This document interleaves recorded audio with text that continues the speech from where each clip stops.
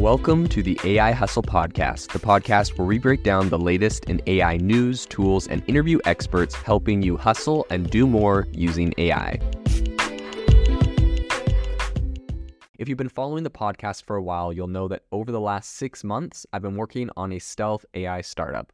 Of the hundreds of projects I've covered, this is the one that I believe has the greatest potential. So today I'm excited to announce AI Box. AI Box is a no-code AI app building platform paired with the App Store for AI that lets you monetize your AI tools. The platform lets you build apps by linking together AI models like ChatGPT, Midjourney, and 11 Labs. Eventually, we'll integrate with software like Gmail, Trello, and Salesforce, so you can use AI to automate every function in your organization. To get notified when we launch and be one of the first to build on the platform, you can join the waitlist at aibox.ai. The link is in the show notes. We are currently raising a seed round of funding. If you're an investor that is focused on disruptive tech, I'd love to tell you more about the platform. You can reach out to me at jaden@aibox.ai. I'll leave that email in the show notes. ChatGPT just got caught up in a big controversy. So today on the podcast, we're going to talk about what it is. They've actually made some, what I think, significant changes to ChatGPT, and I'm hoping that they're going to revert many of these, and hopefully some of these won't last for too long. But essentially what happened was a number of I believe this was a week or 2 weeks ago, I saw a bunch of articles and a bunch of posts on Reddit and other places where people were claiming essentially they could go to companies like the New York Times or other journalists that had paywalled content. They could post the link to that paywalled content into ChatGPT and say, you know, give me all the content on this page. So if you ever hit a paywall, you just use the link and ChatGPT could go and grab you the information. Now, there's a couple different interesting ideas around this. One being the fact that OpenAI probably paid for some sort of mass subscription, potentially, to access all the paywalled content on all the different journals. That wouldn't be very far off. Of course, there's some people that say, oh, maybe OpenAI just paid for like one premium account on all the different services and was using that to scrape, but I find that highly unlikely. I'm sure they have some sort of API access to some of those bigger ones in order to get around paywalls and whatnot. But in any case, a lot of people were using it for that. And so in response to that, ChatGPT has just made a massive announcement, and they've completely disabled the internet browsing, the Bing internet browsing plugin from ChatGPT. You can no longer use ChatGPT to crawl the internet, which was literally the best part about GPT-4. One of the best features it had, period, that I always had enabled. It would be useful for a lot of different things. And of course, Google Bard actively does that as well. So I think it's going to be really interesting to see what they do. But right now, if you go to ChatGPT and try to get it to do something, it has a pop-up on ChatGPT if you're in GPT-4 that says, we've temporarily disabled the browse with Bing beta feature.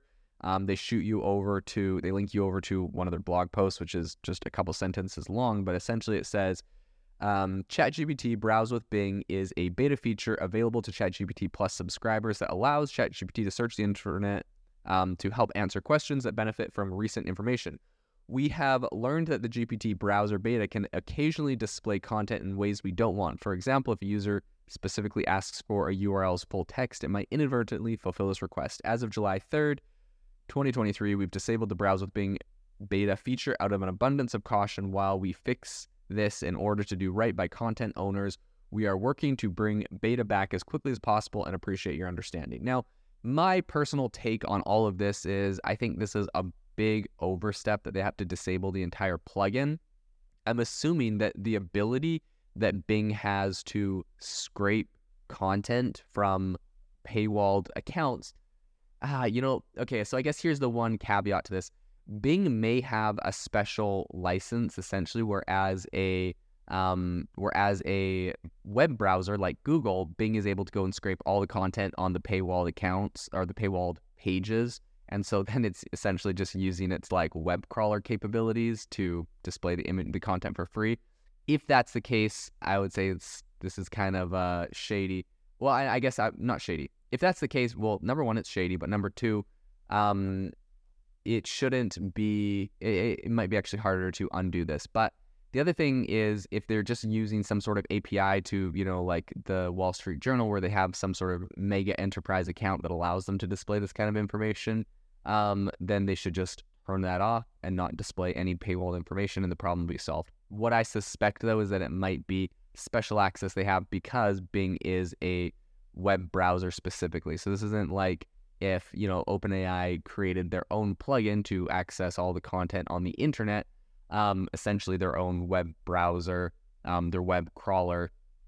That I think would be a little bit easier because they would just have it set to not, scrape anything paywalled. In any case, this is a big deal for a lot of people. It is very inconvenient when they pull access to something like this. And I think that this is just another reason why it is so important with AI to not have these giant monolithic companies that essentially have all of the access and all the power in AI. ChatGPT is by and large the one-stop shop for text to AI.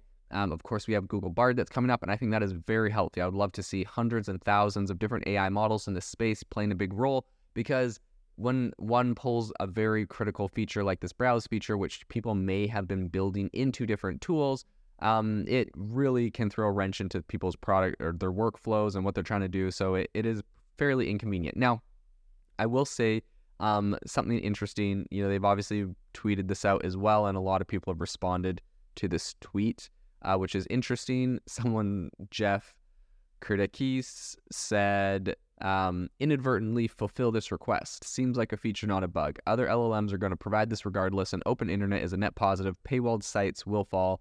There's other places to get the same information for free. I mean, that's your opinion, but also at the end of the day, a paywalled site is a paywalled site. And if they have a paywall you have to pay for or go somewhere else, and I know people are like, it shouldn't be free, let's get around it. But like, they paid someone to create that content, so I'm not going to argue with that.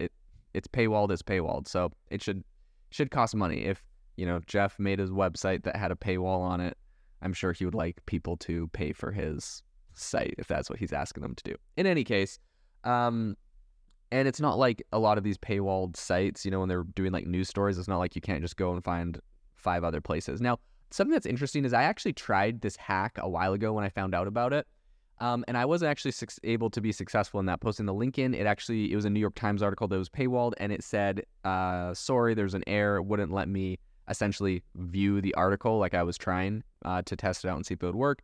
And so what I did instead was I took the title of the article, posted it in and said, go find this article online and give me the entire transcript of the article or whatever. And it was able to do it when I said that. So there's a couple workarounds, which, of course, there's no such thing as a workaround when the entire capability of searching on the internet with ChatGPT is taken down. So I'm very curious to see what moves they make in this regard.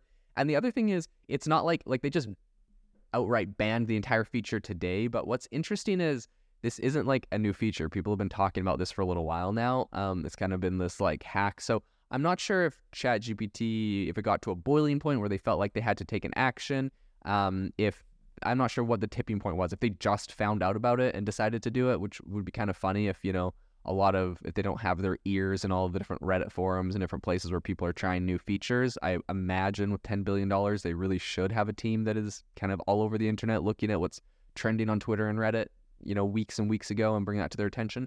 But in any case, I really hope they bring this feature back very soon, because it was a major reason why a lot of people are paying for GPT-4 and ChatGPT Premium. In any case, I did want to bring up the fact that The Economist, in a paywalled article, ironically, wrote an article called Artificial Intelligence is Reaching Behind Newspapers' Paywalls. And essentially in the article, they're saying that, publishers have long accused tech firms of profiting from their content, and now they have a point where they're saying, essentially a lot of AI was trained off of paywalled content, right? Like right now, they're shutting off the Bing thing and saying like, okay, we're not going to show people paywalled content. But if you think about it, ChatGPT was probably trained, because they used Bing's web scraper, was probably trained off of all of this now paywalled content for the New York Times and every other journalist. So this article actually came out back in March. So this is not a new issue, right? People have been kind of talking about the controversy around this problem for a while. And it seems like now it has kind of come to a boiling point. So it's going to be really interesting to see how they move forward with this. If they try to pull out paywalled content from their AI model, which I believe would be incredibly hard, nigh impossible, and what they try to actually do with the current situation with the plugin that is now completely banned. So really hoping that comes back, and we will follow up and see when this new feature comes back and how they actually plan on addressing this situation in the future. If you are looking for an innovative and creative community of people using ChatGPT, you need to join our ChatGPT creators community. I'll drop a link in the description to this podcast. We'd love to see you there, where we share tips and tricks of what is working in ChatGPT. It's a lot easier than a podcast, as you can see screenshots, you can share and comment on things that are currently working. So if this sounds interesting to you, check out the link in the comment. We'd love to have you in the community. Thanks for tuning in to the AI Hustle podcast. If you could do us a massive favor, we would really appreciate it if you could leave us a review wherever you get your podcasts. This helps people find the podcast. It helps people know this is a good place to go. And we would really appreciate it, as it helps us continue to bring on incredible guests and share incredible content for you to listen to.